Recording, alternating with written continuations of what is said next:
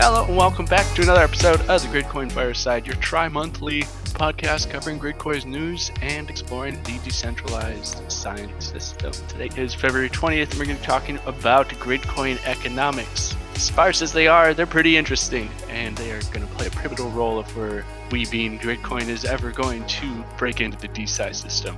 But first, I want to let it be known that you are welcome to join us every Thursday at 8 p.m. EST on the Gridcoin Discord server, and you're welcome to take part in the discussion through the text chat or the voice chat. All you got to do is talk. And now, before we get to the main discussion, there is a couple news things. And first, to start off, who's Terrence Lee, who comes by a lot, just posted a really cool article coming out of MIT, posted today, titled "Artificial Intelligence Yields a New Antibiotic." That is pretty cool. I just gave it a quick scan. Apparently, they used basically the same concept of BOINC, except not distributed computing, from what I can tell, but just computational science, to find a antibacterial antibiotic that destroys cells' membranes. So yeah, it destroys all AB-resistant bacteria, and it seems like it's not going to become is the way it attacks the cell membrane is not an easy thing for bacteria to become resistant to. So if it turns out to be actually a feasible compound to put into a drug and to use on humans, cool, because bacteria, AB-resistant bacteria, is really bad. And the way they did it, they didn't use BOINC. Like I said, they didn't use distributed computing, but same concept is they had millions of compounds, hundreds of millions of compounds, and they narrowed it down to a couple to test in a lab, and then they tested those things in a lab, and bang, boom, presto. I don't know, some magic happens, and they have this new thing. And they want to keep using it to develop more antibacterials. So cool. That is what you are doing if you are doing medical projects with BOINC. You are basically doing that. I mean, like the microbiome project from World Community Grid is trying to do basic science, foundational science with the microbiome. So identifying the bacterium in the gut and the viruses and determining, how they interact, how they talk to each other, whether they use ropes and cups or like 5G inside your body. Dude. I bet you Miss Frizzle is in there just driving between the bacteria, dropping messages off. But yeah, who knows? And then you've got projects like Rosetta at Home, GPU Grid. Those are the two that come to mind right off the bat. GPU Grid I don't think they really say what their protein folding does, but they just uploaded a brand new batch, a really, really hefty batch, so they say, for protein folding with your video card. I think it's NVIDIA only, but I'm not entirely sure. Double check on that at boinc.berkeley.edu/projects.php. And then Rosetta at Home does protein folding for different companies and for their own research labs. And in fact, right now they are working on part of the coronavirus. They are trying to identify a spike that they can target with that they can target with antivirals. And a spike is the thing on the outside of the virus that lets it attach to other cells and basically do harm. So if you can identify a spike that can be targeted with antivirals, then you can kill the virus. That's the thinking, at least. So that's pretty cool. That is Rosetta at Home if you want to work on that coronavirus project. However, they are huge tasks, the coronavirus tasks. They require a lot of memory. And the tasks are thrown in with all their other tasks. So the way you participate is just throw your computation cycles at Rosetta at Home, and that's it. That's all you can do in terms of choosing what work to do. So you're going to get tasks that are working on other projects as well, and you might even have the hardware to do the coronavirus tasks, although likely you will. They just take a lot of memory. Yeah, that's really cool. If anyone from Rosetta is listening, it would have been awesome if they did a news release on that, because that is amazing, just public driving information to get that out, that you're working on coronavirus. People would flock to it. In fact, I made a post on Reddit and on one of the coronavirus threads, and it got a lot of attention because people are like, oh, coronavirus, I can help. And then from that, they come into Rosetta at Home. You tell them that there's a bunch of other projects doing protein folding and other stuff. And they're like, oh, wait, what? What is this madness? And they go and check out the other stuff. And what did I say? Bang, boom, presto. They're now part of the BOINC network. and helping do science across the board from astronomy to cryptography. So that would have been awesome, but we still got the word out. So whatever, keep going. What else? What else? I think that's it for general science stuff. We got some Gridcoin news here. Smoogle is back, and he just made a post declaring or making it known that Gridcoin has a community on Steemit. So Steemit is a platform a lot of people in the Gridcoin community use, and they just implemented this new UX called a community, and we've got one. So go check it out. I don't entirely know how to get there. I will try to put the link in the description of this podcast, but we can't really do descriptions anymore. But whatever. And Steam Gridcoin is back. I think this is run by Ragnarok. Ragnarok, correct me if I'm wrong here, but the Steam SBI program is back under the handle Steam Gridcoin on Steam. Again, same thing as the Steemit community. And basically that's helping upvote some posts on Steemit. So go ahead and check that out. Moving forward, we had another State of the Network report. And you can check that out. We had another monthly report.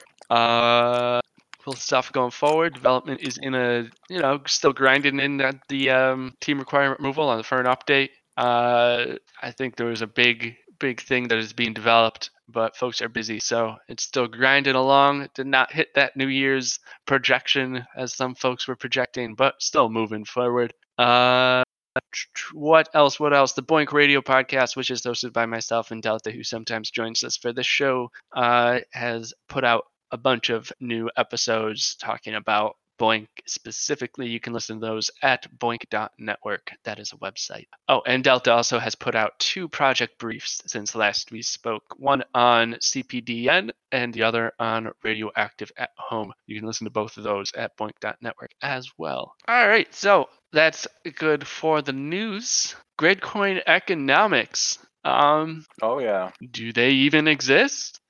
No. To introduce this really quick, all of these things are cryptocurrencies, right? So they're currencies at the root. And I was explaining this to someone before, so just earlier today. They're all currencies, and just like any currency that people are familiar with in the fiat system, the US dollar, the euro, the pound, the yen, the lira, all of them are dependent on their networks that back them. So the US dollar is backed by the US government network. The euro is backed by the European Union network. The pound is backed by who knows, right?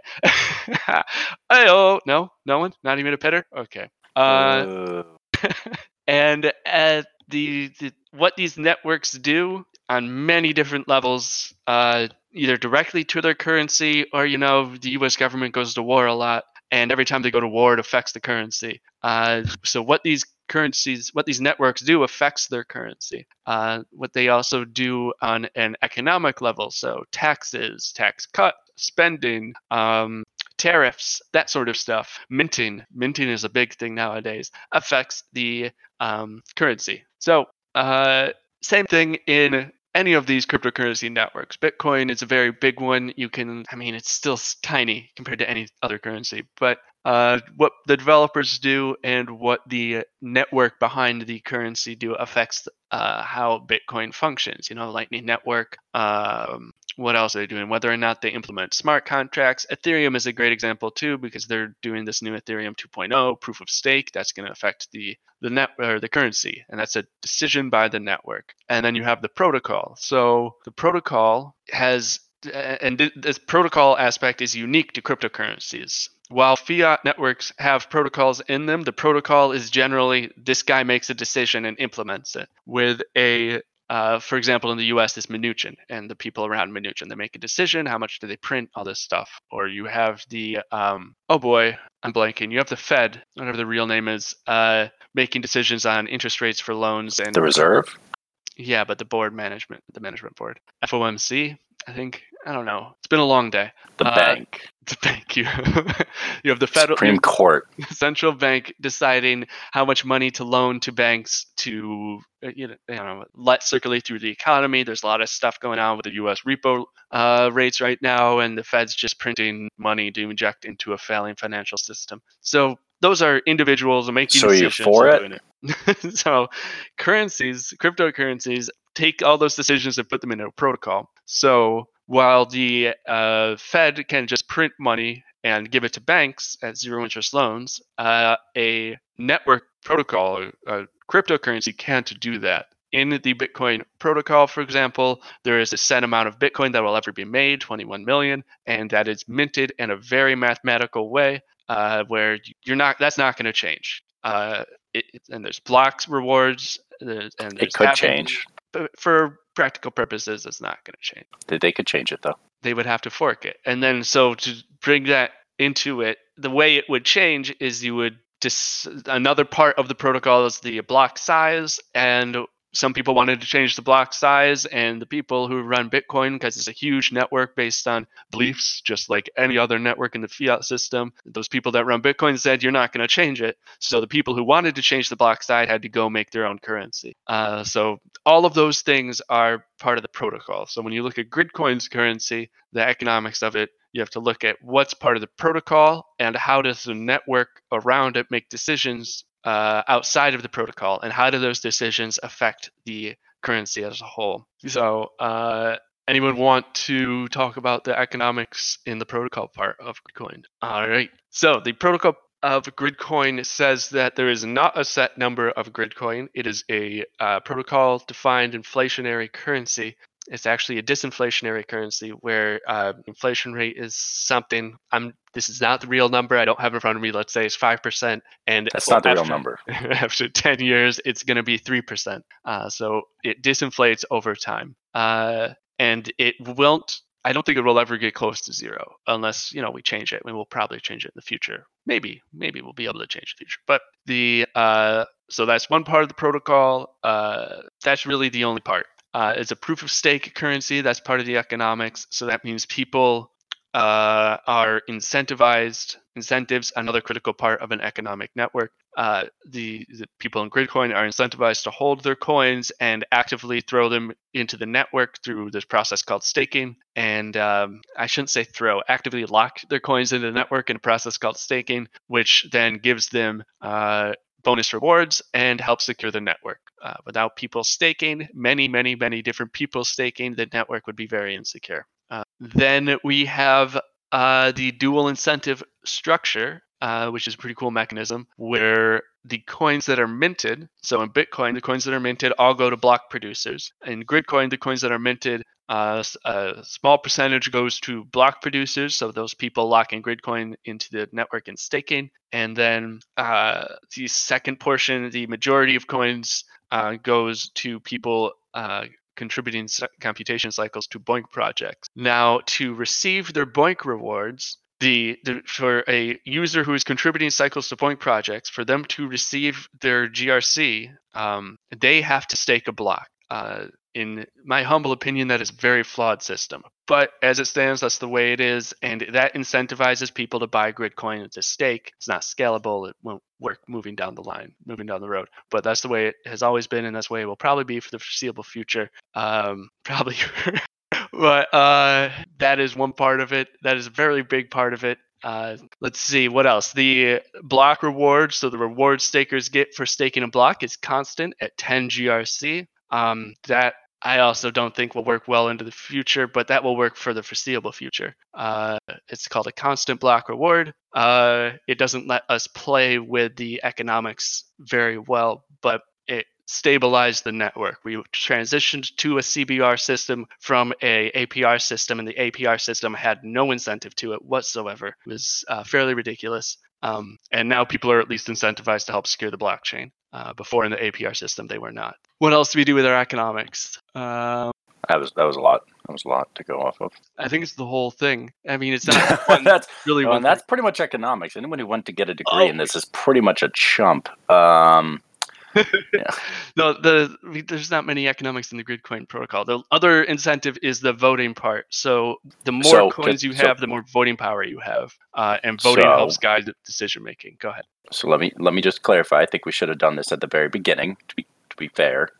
But let's just define economics for a moment. A lot of people see economics as a financial kind of system, right? But I mean, the simple fact that degrees exist in finance and degrees exist in economics is kind of like, why would both of them exist if economics is all about money, right? Economics is not all about money. Economics is easily is the best defined, simply put, as the study of flow of resources or goods, knowing that there's a finite or limited amount, right? So economics really only applies to things that have some level of, or it can apply to pretty much anything, obviously, but it best applies to researching and using the flow of goods, knowing that there is a limited amount of them. So technically speaking, there's not really too much of a real economic system in a coin that's not finite. I mean, you can still study the economics of the flow of it, but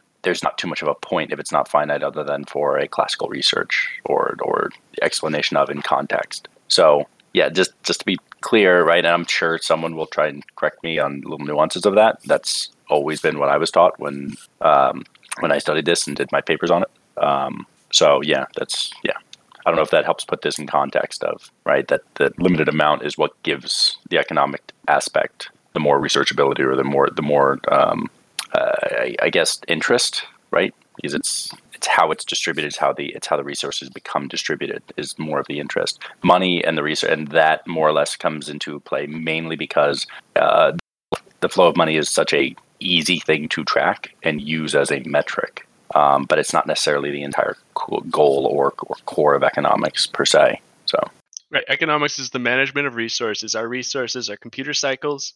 No, the coin study of, not management. Okay, but so the way the protocol manages or studies these resources is through so one of the resources is cycles securing the blockchain, and that's coins for staking. Cycles going to BOINC, that is the dual incentive structure. But you're right. There's not much going on in the Gridcoin protocol, so that's why I was I didn't just say it. I did. I'm sorry. Sorry, I don't mean to interrupt. But just to be clear, I didn't say that. I just want to make sure we all define the fact that it's, when we talk about economics, right? It's just we have to put it into scope in terms of limited quantity of something and the distribution of or that, right? So that just in broad terms, I just want to make sure that we're not, when we say economics, we're not talking about finances of. That's not what we're discussing. We're discussing economics is more about the manipulation, distribution, and overall study of that object, knowing that there is only a limited amount to be distributed and how it is distributed in the most classical terms that can be stated, right?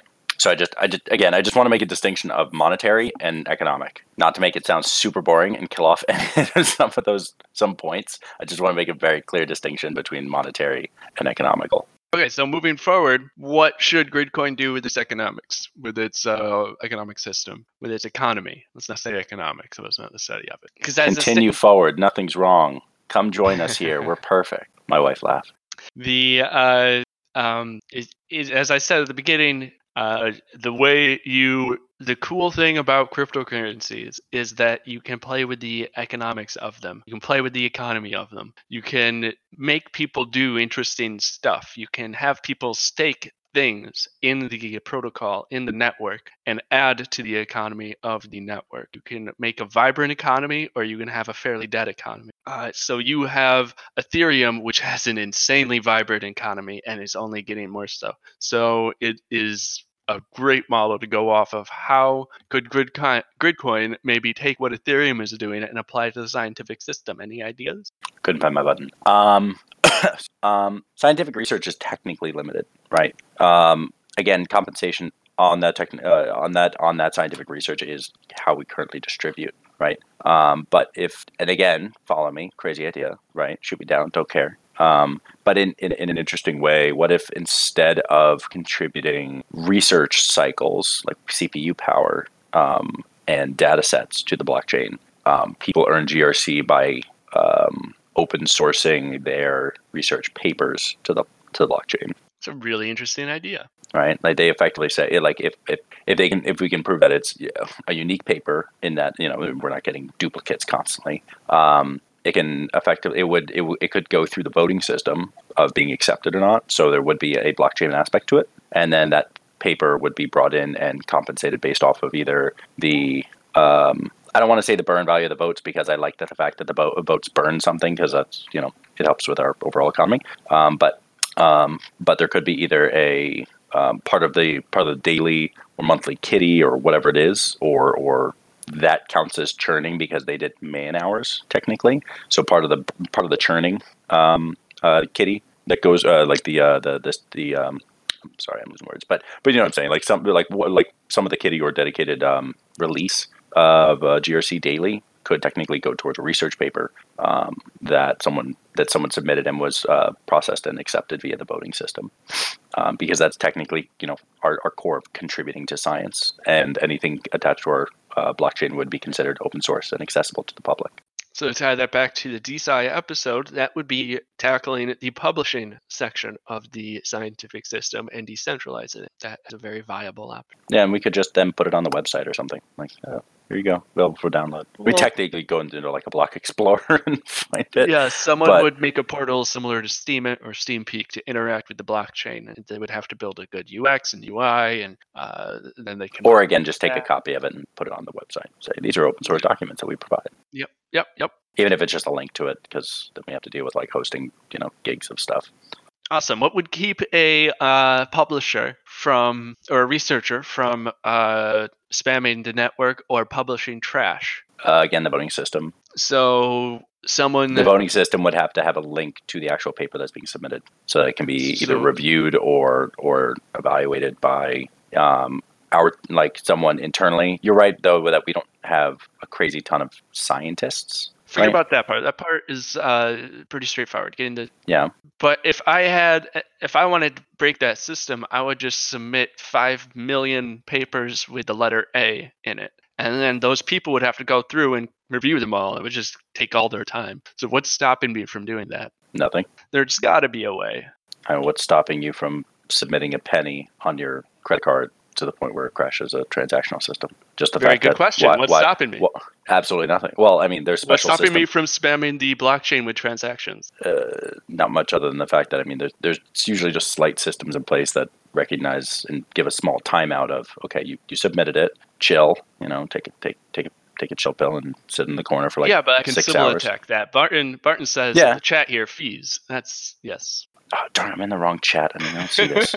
All right, so there's fees on a sliding scale. The more transactions that get put into the network, the more expensive it is to submit a paper. And so it becomes impossible to just flood the network, to DOS it.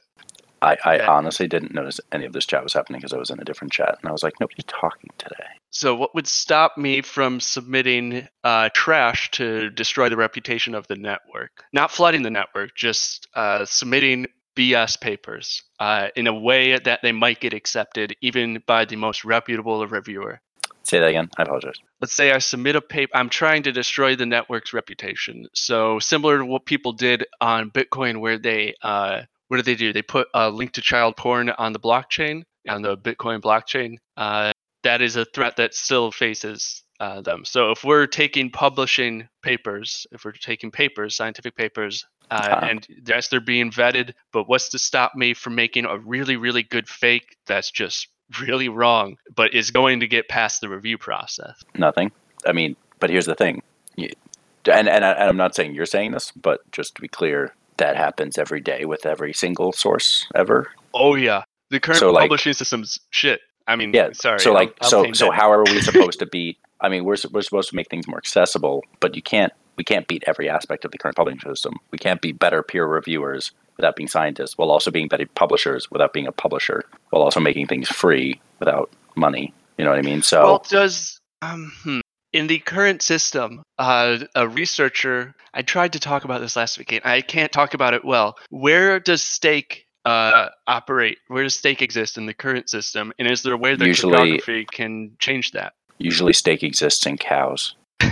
So what happens in I'm gonna gloss right over that. What happens in DeFi is you have to put a stake in the system, and once you have a heavy stake in the system, you are less likely. I don't think there's a way to completely stop the scenario I'm describing, but there's a way to make it unlikely to happen. So once you put a stake in the system, you're less likely to try to destroy that system. So that's a principle that we can implement. It's similar to how staking in a proof of stake system operates, and the way it secures itself is like if someone buys all these coins or spends the time to mine all these coins, it's unlikely they're going to double spend on that blockchain, because then all their work is for naught. All their coins are now worthless once they've double spent, because that blockchain is flawed. So the goal is to make it, the way that blockchain security works is to make it more expensive to destroy the blockchain than it would be just to operate legitimately within the blockchain. So we want to make it more expensive to destroy the publishing system that we create than it would be to just simply do good science and operate within the blockchain.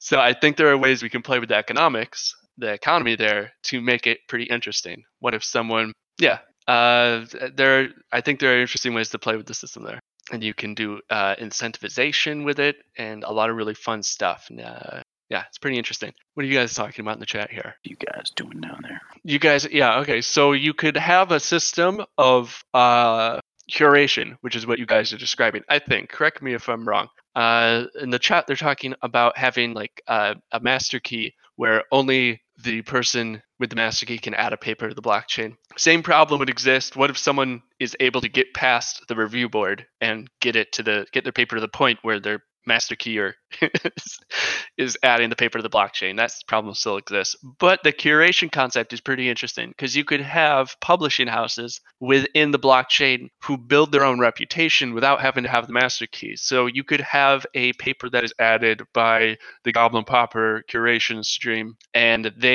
Goblin Popper has spent 5 years and has staked 6 million Gridcoin into the network, and has, over those 5 years, has built up a really solid reputation of doing good science and publishing good science. And when he makes a mistake, he owns up the mistake and removes you can't. I would never do that. Recants the bad science. So in the future, as Goblin continues to publish through his curation stream, people trust that curation stream. And then you have the chocolate stream, which is just trash. So he can. I like this reality. This is a good reality. So he can continue. Chocolate can still publish. It's an open system. Anyone can come in permissionless. So there's no master key here. But Chocolate can publish all the papers he wants, but maybe there's no views. And maybe if there's a P2P storage system in there, those papers kind of die out and maybe get pruned along the way because no one is seeding those papers.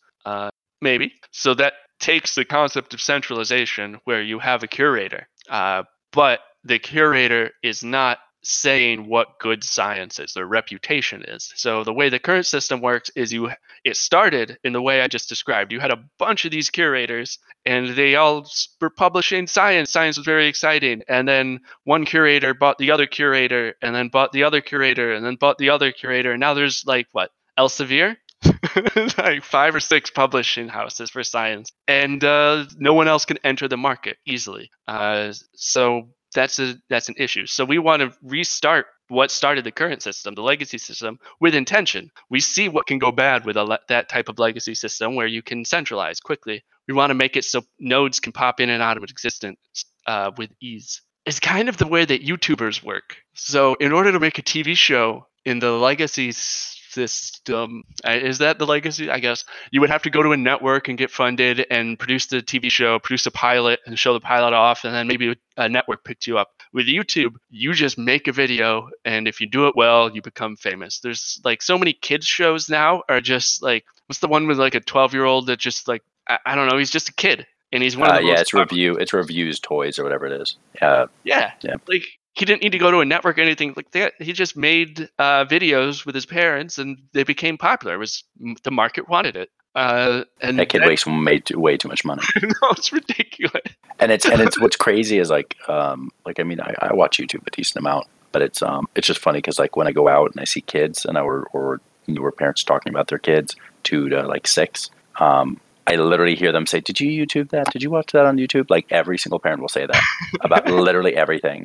And like the kids like, "Where did you hear about that?" "Oh, YouTube." And it's like, what? It's like the amount of stuff that kids consume on YouTube right now is like insane. Like I used to think I used to watch a lot of videos, but like that's effectively what TV was for a lot of us when we were younger is what YouTube is for kids right now. But it's not, because that TV system when we were younger, you had to make a pilot and put forward a lot Oh, no, of no, money the system's to make that different. pilot. I'm just saying in terms of consumption, in terms of the market on that area. Yeah, and for every rich 12-year-old that's top of YouTube, there are 5 Because there's million. many of them, just so many of them. Yeah.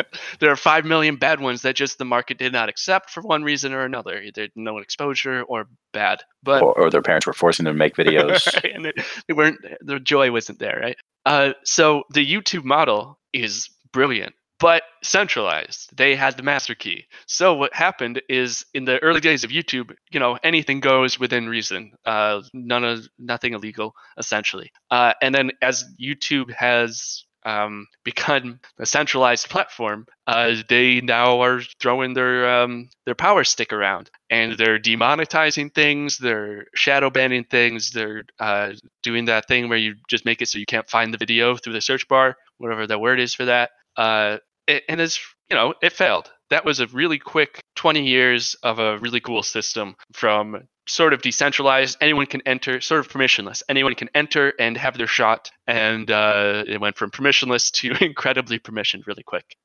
So we want to make that permissionless system. Anyone can do science, anyone can publish a paper, and get it out there. And if the market wants it, you get the points for doing well. There's maybe a gamification aspect in there, and you're rewarded monetarily. That's also really cool. So you don't just get this badge. I love you, Boink. I love badges, but you get a badge that will buy you breakfast. And then with that badge that can buy you breakfast, with that breakfast, you do more science. So you create this loop. But we want to make a system where that can't get funneled into a centralized system in the future. And the way you do that, I think, is by playing with the economics of the system and some of the concepts. Goblin, I think you brought up a really good idea, and some of the concepts behind that would really flesh out and liven up the economy of Gridcoin. MRC. I'm going to kill this topic and move to MRC. So if anyone wants to continue talking about this, speak now or moving on. All right. So MRC is another way to expand the economy of the network. So fees are what Barton said, keep people from DOSing the blockchain with transactions. Fees with MRC, which is manual rewards claims, which is, I mentioned the, what I would say, poorly thought out mechanism where you have to stake to get your Gridcoin that you earned from boinking. MRC would replace that, where you can click a button. You can stake to get your Gridcoin. That would be for free. With MRC, you can click a button and get your Gridcoin in the next block. And that would be for a fee, because otherwise people would just click that button nonstop without even trying to break the network. Because people just like clicking buttons. If you put a button there, people are going to click it. So if you create the sliding scale of fees, you create this entire fluid, I'm trying not to use the word beautiful, but this thing that would add a layer to the economy that would just look nice and function well and raise funds and increase rewards for people who are staking blocks. You could then have on top of that people who are staking who want to be MRC stakers maybe, so that because it's going to cost a little more resource to stake an MRC block, I think the way it looks like it will be developed. So these people volunteer themselves to be people who will stake an MRC block. I don't know if that's reasonable at all, incredibly stupid, but that as another actor in the network, similar to how oracles could become an incentivized actor within the network and create another really pretty layer of economics beyond just stakers and boinkers. Oracle nodes could be incentivized. You could have large entities fighting to become Oracle nodes, similar to how people want to become, what do they call them, witnesses in DPoS systems or whatever that semi-centralized node is. Except the difference here is the Oracle node does not control the root blockchain. They control the taking of data from outside the blockchain and injecting it into the blockchain. So the risk of having that semi-centralized system decreases rapidly. A master node, yes, Barton, is another word for it, except again, they wouldn't control the actual blocks being created. They would be super block aggregators, I suppose. All they're doing is taking data from outside of the blockchain and putting it into a block. And that is an intensive task. You can't have every node on the blockchain doing that because you end up DOSing any system that you're taking stats from. So we DOSed Boink projects multiple times because we would be taking stats from everyone would try to take stats, or a large number of people would try to take stats from their servers, and that's not cool. So really, most masternodes don't do block generation. What do they do? I thought masternodes are like you have to buy a bunch of what? I thought masternodes are block generators. If I'm mistaken, I'm mistaken. My bad. Yeah, I agree with that. Okay, well then, maybe I like that idea to an extent. The idea that they're not controlling the block, but they're helping aggregate data. But you can add an incentivization layer to our articles. Cool economic effects there. Incentivize people to do different stuff. So there's some fee economics we could bring in. In the fee economy, we could develop a scientific economy based on some of the principles of the decentralized scientific system. We talked about publishing. That's one. You could do it for every structure in that system, I think, at least. And there was another. Oh, well, outside of science, you could try and do treasury systems. Some coins are doing this. I think Engine just did one, just implemented one. BitShares does one. I think Steam just started one. Lots of coins are trying to do treasury systems. I've been trying to put out a skeleton proposal several years ago about it, but it would be a great way to fund lots of stuff, including science. And I think that's all I got for economy. No. Who seriously asked, is the goal of economy to grow itself? An economic system is a system by which resources are managed. So define grow, I guess, would be my response to that. Define size. Is GDP market cap? No, the goal of an economic system would not be anything I would be part of would not be to pump market cap. That's the question. So that question is a heavy question. Like, is GDP the goal of fiat of legacy economic systems is to grow GDP at a steady rate, right, and maintain inflation and all this nonsense? GDP is kind of BS. It doesn't make sense. Inflation, the CPI index, is ridiculous. It doesn't make sense. And people are now trying to really force in changes onto these metrics because it all makes sense. So when you say, is the goal of an economy to grow? No, I mean, it could grow in 6 different directions. A goal of an economy is to fluidly shift between needs. Maybe at one point, an economy really needs to develop a cure for a virus. Maybe another point, an economy really needs to develop space travel. Maybe an economy needs to transition from basic industry to war industry. These shifts in economies happen often. And when you shift from one thing to another, yeah, you're growing, but you're growing in a direction. You're expanding your arm. So the U.S. economy over the past 150 years has grown. Farming has shrunk from like the number of people farming from 80% to some single digit percentage. So did it grow?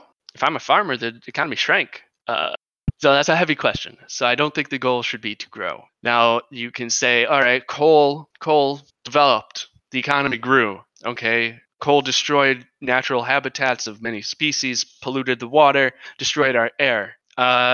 Did the economy grow? GDP went up. All those resources are now gone. So our economy, did it grow? I don't know. I don't think growth is a measurable thing.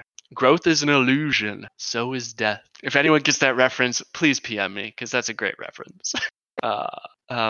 Maybe growth is a consequence. I like that idea. But again, I don't think growth is a thing in economies.